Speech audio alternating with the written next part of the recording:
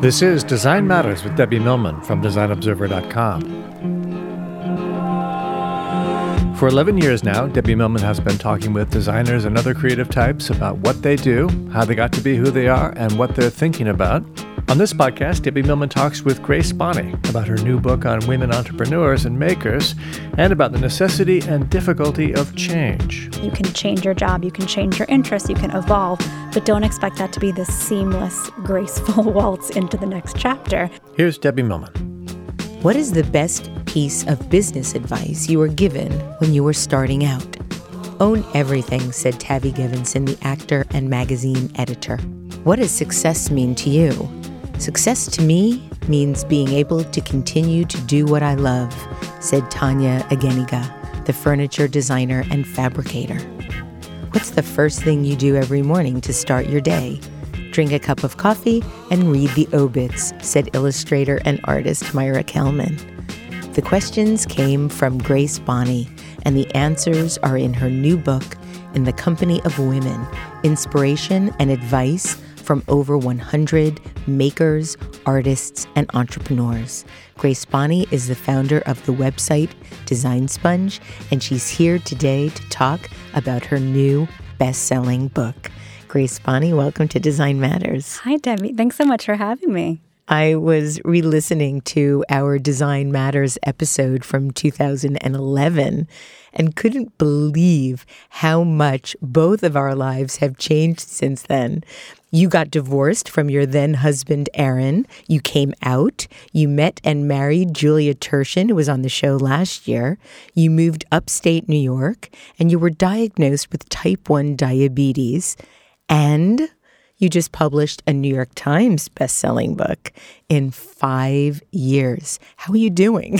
I'm a little tired. It's been a big few years, but a really good few years. How was your health?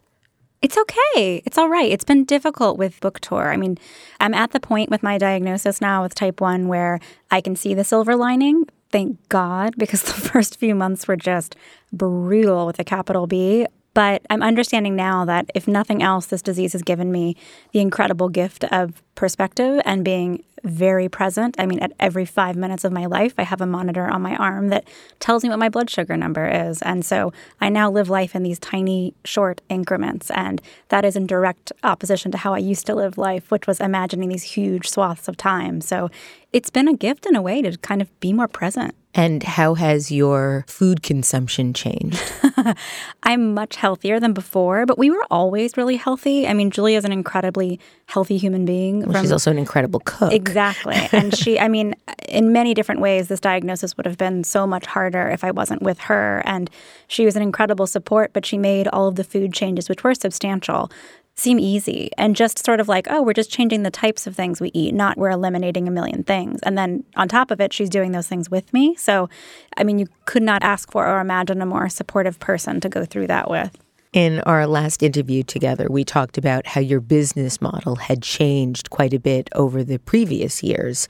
For example, when you first started Design Sponge, YouTube and Facebook hadn't even launched yet. No, I remember when Twitter started, and which now makes me sound so old.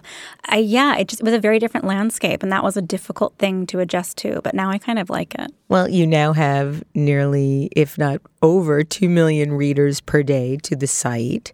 You have 500,000 followers on Twitter, and you have nearly 1 million followers on Instagram. How has this changed your business model? Completely. Social media both killed and rebirthed bloggers in an interesting way. I think that it felt like Pinterest in particular felt devastating for blogs. It sort of became this, nobody needed blogs anymore, which was a real bummer at first. But then I realized, this is a gift, this is a challenge, this is a thing to help you either rise above and evolve or fade off. And I'm not a fan of fading off. So it was a challenge I accepted. And I love Instagram. I love Twitter. I'm learning to enjoy Facebook. I'm just trying to think of them as places to communicate in different ways about different things. And it's nice to have those options. How do you feel about Pinterest now? The craze seems to have died down quite a bit. It's never clicked for me because I think Pinterest is for people what blogging is to me. I've always had this place to talk about the things I love and collect them and, virtually pin them to something. But I completely understand why that was such a huge hit for people who weren't bloggers or who were, but just wanted an additional place to do that. And I think the last 12 years of blogging for me has been a slow evolution away from things and decorating and towards people and stories. So I've kind of inherently moved away from image-based platforms into places where talking happens more. You've said you like Instagram because it has an informal, fun, of-the-moment feeling that you don't really get with a blog anymore. And while you plan your content to be more serious, this is your lighthearted companion. And it seems like you've really gotten good at understanding the point of view of each social network and community in looking at your Twitter feed and following it, obviously, being kind of addicted to it, and Instagram and reading the blog and looking at your various tones. You seem to really be able to understand how to be present with your audience in each place. How have you been able to do that? I think it's the biggest gift of still being a blogger is this connection to a group of people that you don't know at all but feel very attached to and very interested in. And that's where they've gone. They've gone to social media. They don't come to the blog anymore. So it's my job to go find them, understand what they're talking about, what they want, and then find a way to synthesize that and combine it with what I want. And that's the challenge because I think a lot of people get stuck in okay, everyone on Twitter wants X, Y, and Z, so I will only produce X, Y, and Z. And I'm not interested in producing content solely for other people's interests. I want to find a way to combine that with what I enjoy. And so I spend a lot of time thinking about that. And it's a wonderful challenge to have. Do you find that people don't organically come to Design Sponge? They have to come through a social channel, so to speak? I have, and it might be my age, but I have Design Sponge bookmarked. So I will go to my bookmarks every day, but I think I'm probably living in a sort of Luddite Neanderthal world. Oh, well, I'm living there with you. I think I still visit the same 5 or 6 sites that I did 12 years ago when I started blogging. And I think we are kind of an older generation of people who aren't necessarily following like links on Instagram to go somewhere, but I'm okay with that. I'm okay that things are changing. It honestly took me like 3 years to adjust to the fact that people not only didn't really care about coming to websites anymore, but they didn't even care about where that content came from and who made it. That has been the hardest shift for me. And I think I unfairly tried to blame Pinterest for that. And I was like, well, who's responsible for the fact that people don't care about crediting content? They don't care about supporting the people who make the content. They just want it. They want to stamp it and put it on their page. And that's been a really hard transition for me coming from the kind of maker scene where attribution and credit and just being aware. Provenance. Yeah. I think those are things that are important to me. And so that's been a difficult adjustment to the world of living online where I think the source of something is less important than kind of the impact or the trend it has at the moment. And do you see that still as prevalent as when Pinterest first launched, or do you feel that it's slightly moved back toward the appreciation of the author, so to speak? I would say it's edged a little bit towards the appreciation. I think as more people become content producers of any level, that term. they understand what it feels like to have things taken, stolen, whatever you want to say. And so I think there is a bit more understanding and compassion for that now. And I think especially now as people are more familiar with the idea of like small scale makers being copied by like big box stores, I think it's a concept people are discussing. I still think it's application and sort of where the justice happens, I don't think is actually happening, but I think there's a general awareness that wasn't there before. In 2009, you published your first book, Design Sponge at Home, which sold at last count over 100,000 copies. Your latest book, In the Company of Women, Inspiration and Advice from Over 100 Makers, Artists, and Entrepreneurs, has just been published. And a few days ago, you found out that the book has already been designated a bestseller by the New York Times. Congratulations, Grace. Thank you. This is such an incredible moment. This luminous book celebrates an extraordinarily diverse group of women ceramicists, crafters, furniture makers, tattoo artists, designers, painters, prop stylists, and writers, ranging in age from 19 to 78. They are creative women of all colors, ages, sexualities, and experiences, and they share their fears and their mistakes and their successes. And from what I understand, After the success of Design Sponge at home, you were commissioned to write another book, but this was not what you were initially asked to do or what you were considering doing. What was that book supposed to be? I was contracted to write a huge DIY encyclopedia. It was supposed to be sort of our younger, scrappier answer to Martha Stewart's encyclopedia, and it seemed like the natural evolution of the book process for Design Sponge as a brand. And then I found myself dragging my feet some more. And then I thought about hiring somebody to do the projects, which I had a real ethical quandary with. And then I just kind of came to the realization that I'm avoiding this for a reason. And I kept looking at, Pinterest and the internet and just thinking, there are so many free DIY projects online. Why on earth would anyone pay for this? And is this the best use of anyone's time for 2 years to devote to this book and then promoting it? And I just felt like I couldn't put my heart and my name behind it. And I went and I spoke with my accountant and I said, could I give my advance back? What would happen to Design Sponge? And it was not a happy answer, but it was doable. And I decided I would rather do that and kind of have to pare things back at the site a little bit than to spend, a year or two working on something and promoting something that I didn't feel strongly about. So I wrote my publisher with the intention of just saying, I'm very, very sorry. Here's your money back.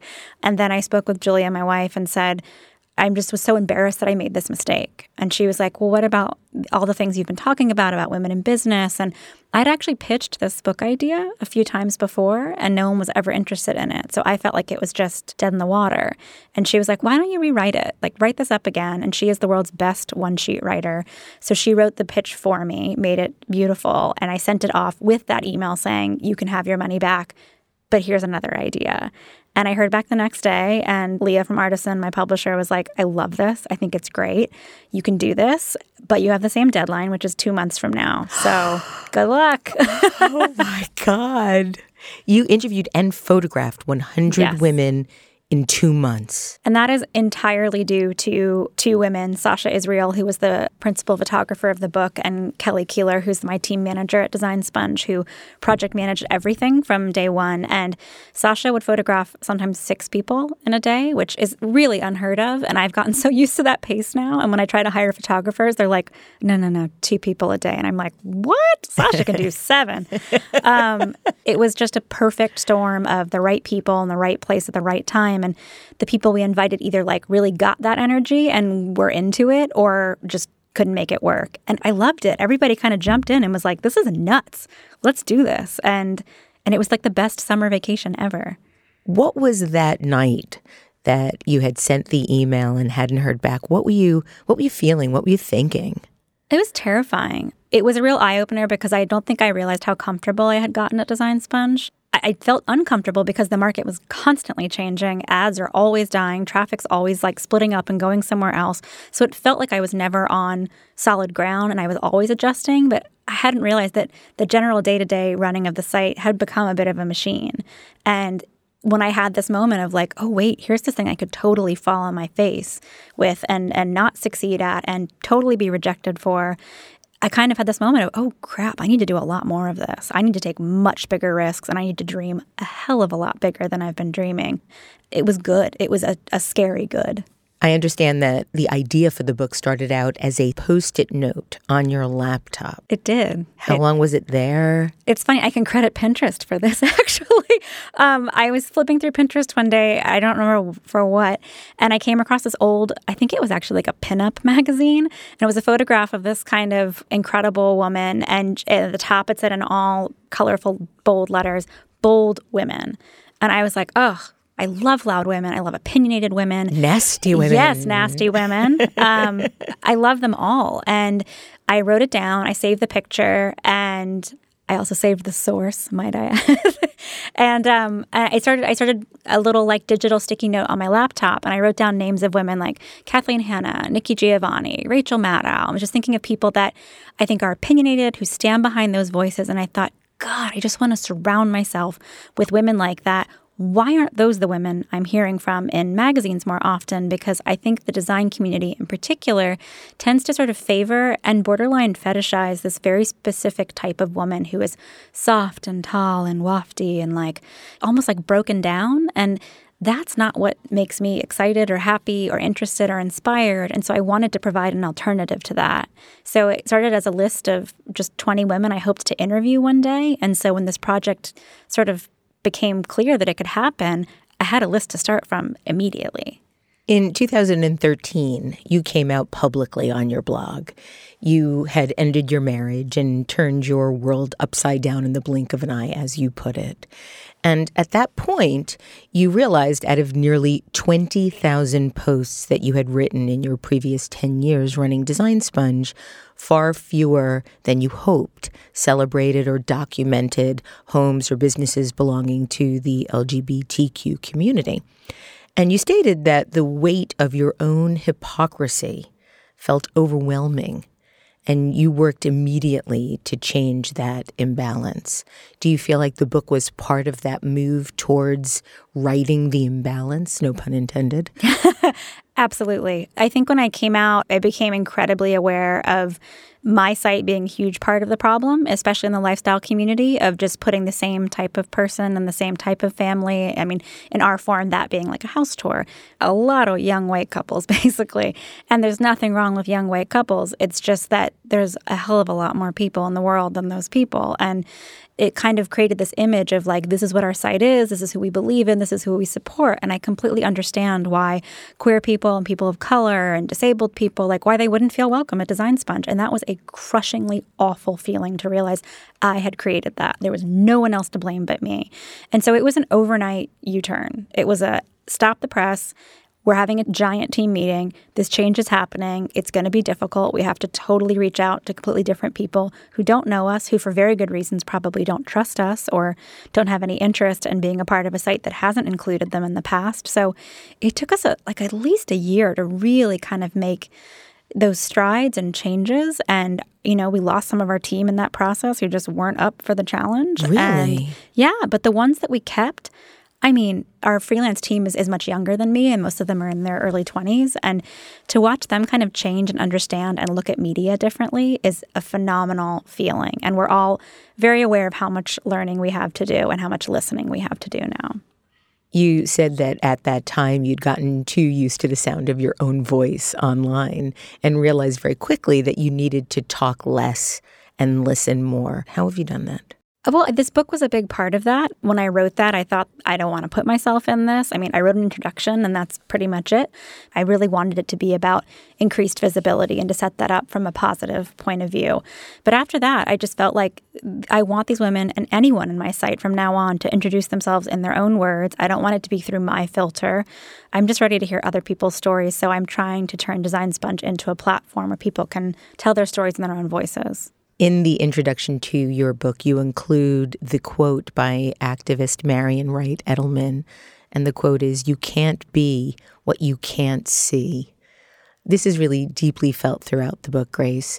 How did you find the fascinating group of women that you profiled? Aside from making a list, how does one go about, in 2 months, rallying up 100 women from all over the world to be in a book like this? It was a true village effort. I spent a lot of time on Facebook just being like, who knows Laura Jane Grace? Who knows Carrie Brownstein? Like, how do I get these people that I have zero connection to even consider hearing a pitch? And I just think it's the testament to being someone who, tries to maintain friendships and keep a wide circle of contacts of people that I care about. And all of those people came through and said like, oh, hey, I know someone who works for her or who used to do her PR or whatever it was. And it helped me get my foot in the door.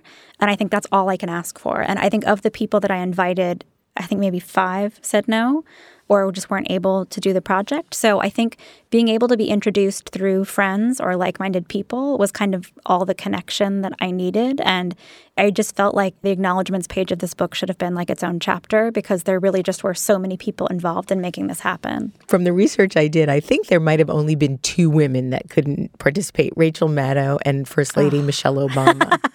Why couldn't they participate?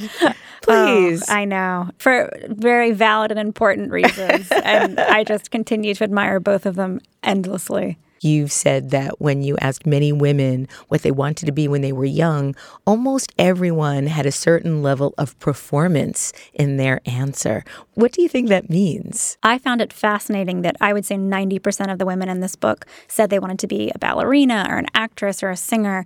And I think that when you are the face of a business, whether it's a creative practice, like, if you're a ceramicist, or if you actually run a proper business with employees, you have to perform. You have to be able to be the face of something, be the voice of something, be brave and confident. And I think, a little spark of that was retained from childhood when you had that sort of courage and blind, excitement to just be on a stage and do something and be the face of it. You also heard that many, many women had to let go of the notion of work-life balance because it holds to this ideal of perfection. I don't even think work-life balance makes any sense as a term. But can you elaborate on how the women felt about work-life balance and their work as life, so to speak? That was an interesting development I did not anticipate. I really went into this book thinking I was going to find the secret to work-life balance by the end of it. And I think at some point when I was speaking with, I think it was Amalia Mesa Baines, who is, I believe, in her late 70s and lives in California on the top of a mountain. And she's an incredible painter. And I was asking her about work-life balance. And she just responded like, what are you talking about? That's not a thing. Like, have you not figured that out yet? And it was this wonderful moment of just realizing that many of the women in the book who'd had so much more life experience had kind of learned to just let that go. And it's another example of women being asked to be the most perfect multitaskers ever. And, if you haven't figured out how to be at every one of your kids' soccer game and also be at every one of your conference calls, then something's wrong with you, not the expectations placed upon you. So that was a real eye-opener. And then it was also just this moment of realizing that everyone felt that way but wasn't talking about it. And so I would relay that answer to women sort of along the line, and they all just kind of sighed, put their shoulders down, and it was this wonderful moment of like, let's just relax. Cut ourselves some slack. I left that book feeling so much calmer. Another common denominator in the book is that it seems as if the success the women have attained is almost entirely self-made. Yeah. For me, that was really important because I think so many business books focus on people who have venture capital money or some sort of grant or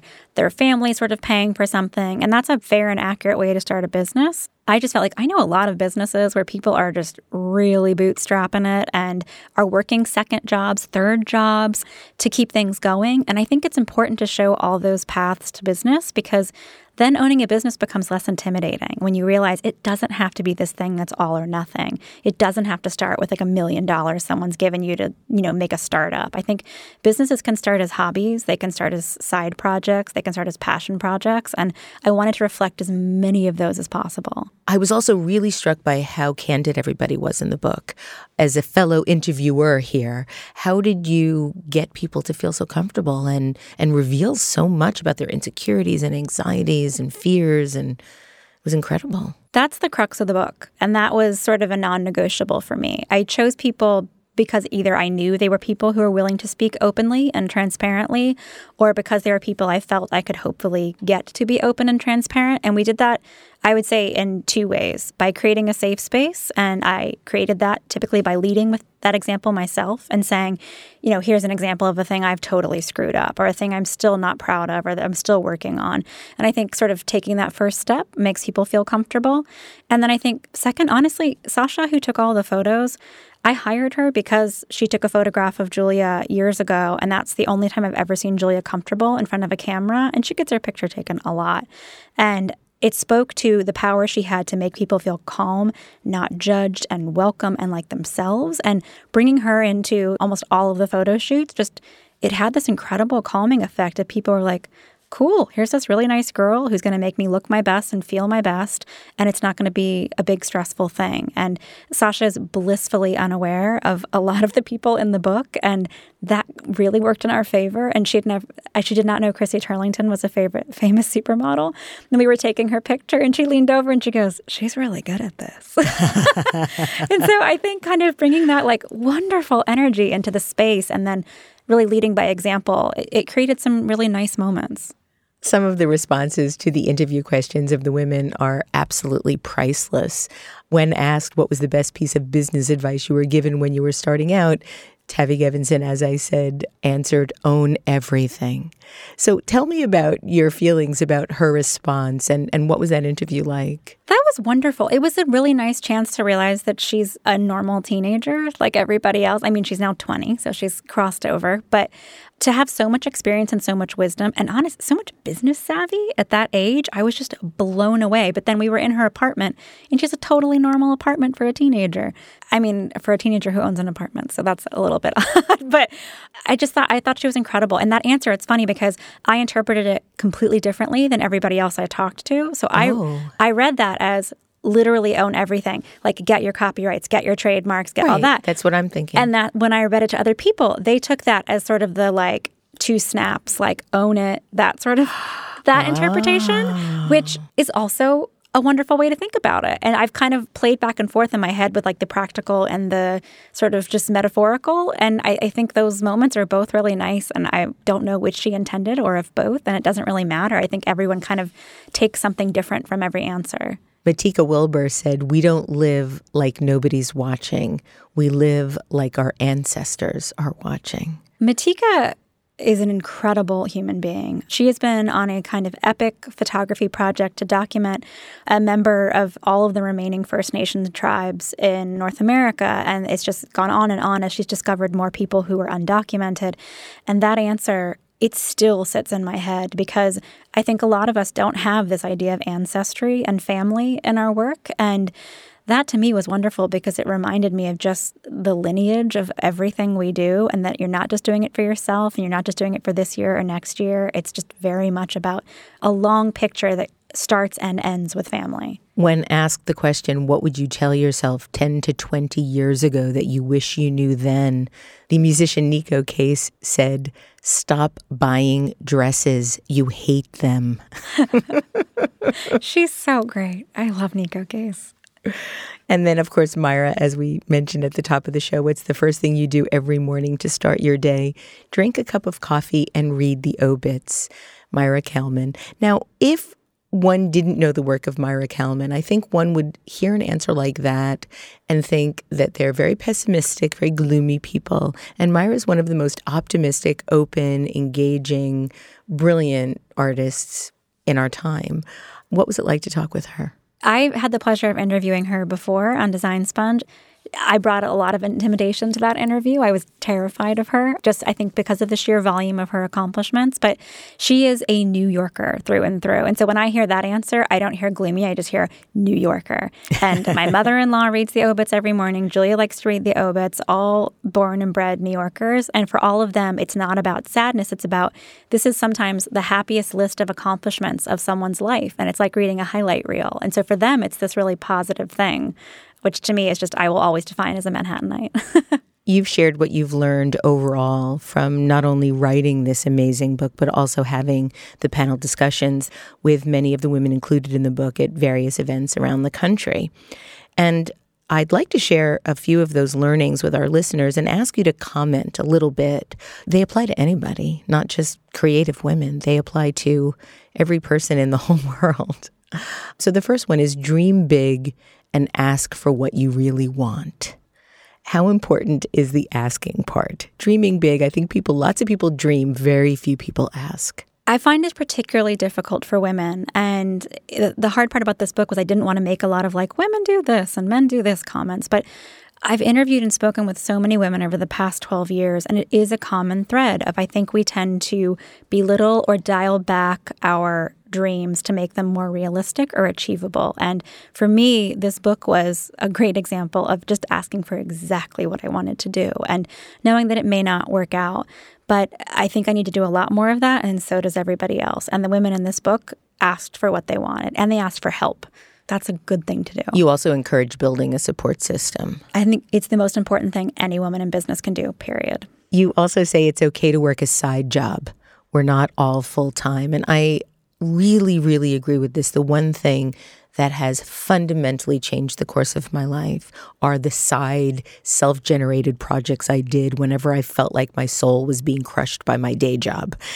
Yes. And that goes both ways. That side job can be your passion project, or that side job can be the thing that pays the bills. And there's no shame in either version of that. And on my last panel a few days ago in Corte Madera in California, I was speaking with Lisa Wong Jackson, who runs a paper company called Good on Paper for the last decade, but has worked a full-time job at the same time. And we kept speaking about her being on the panel, and she was like, but I still have another job. Like, does this still count? And I was like, absolutely. This is a wonderful example of somebody who has very practical goals and has a family and kids and needs a stable job, but doesn't want to give up the thing that is also still an exciting, passionate side project. The last point I want to ask you about is something I think you've done brilliantly, and that is embrace the pivot. We've been talking about that a lot on this book tour, and I don't think I expected that or realized how much I needed to hear that. I mean, I think I've spent the last 10 years slowly moving away from the core things that I found a design sponge for, and I'm not someone who spends a lot of time thinking about design anymore. I'm far more interested in the people and the stories behind those products, but it's scary to move away from the thing that is successful and safe. And this book is full of women who have made those moves. And I think we all know it's okay to make those changes, but we don't necessarily have a system or a guide to follow for what the feelings feel like when you do make those moves. Because on the book tour, someone compared it to shifting gears. And they were like, when you first learn to change gears and you drive a stick shift, you know, you grind and it's not smooth. And I think that's an important thing to remind people of, like, of course, you can change your job, you can change your interests, you can evolve, but don't expect that to be this like seamless, graceful waltz into the next chapter. And so I think I'm in the process of kind of grinding through to that next chapter, and having examples of women in this book who have done that and lived to tell the tale and are even happier. To me, that was just the most powerful piece of visibility. One of your big pivots was moving upstate to the Hudson Valley. You and Julia moved there last year. How has that changed your business? It has made me so much happier in every possible way. It's really helped me kind of step away from my business for a second and look at it and say, what parts of this are working? What parts aren't working? What parts am I doing just because I feel like I should be doing them? For me, New York City had a way of making me feel like every part of my business had to be number one or the most competitive or the most successful. And there's a version of that that's positive and great and about drive. And then there's a version of that that forgets how important and valuable it is to just have a sustainable business. And so I moved upstate. I took a little bit of time off to work on the very old house that we bought. And I kind of realized I'm really proud that I still have a business that is functional and profitable and supportive of the people who work there, that's been going for over a decade. And that is worth being proud of. And rather than, lamenting the fact that I'm not the number one trafficked blog on whatever, I got caught up in that, and leaving the city really helped me appreciate the site and the business for what it was. And I feel very, very thankful to have it right now. Grace, the last thing I want to ask you about is a statement you made in one of your press interviews. You stated that now that you own a home and have a family, you're sort of growing up. What do you mean by that? I spent my 20s entirely devoted to my job, and I'm glad I did. It was great, and I love my work. And for me, I'm one of those people, I don't know how to separate life and work because what I do is so much of what I love. And so there is this kind of enmeshed quality that I just don't want to separate. But something about crossing into my 30s and moving out of the city, I've really learned to appreciate my personal life and to let myself let go of things that I maybe thought would be important to me at this age that aren't. And I've learned that what I need is not the most important thing in the world. And whether that's taking care of our dogs or making sure that Julia is happy or planning like the expansion of our family, these are all decisions that just make my voice a part of the chorus and not the only one. And I'm really ready for that to happen. And so for me, that feels like growing up. Grace, thank you so much for being on Design Matters today. Congratulations on creating this magnificent and necessary new book. And kudos on all your well-deserved success. Thank you. It is always a pleasure to talk to you. Grace Bonney's book is In the Company of Women, Inspiration and Advice from Over 100 Makers, Artists, and Entrepreneurs. This is the 11th year I've been doing Design Matters, and I'd like to thank you for listening. And remember, we can talk about making a difference, we can make a difference, or we can do both. I'm Debbie Millman, and I look forward to talking with you again soon.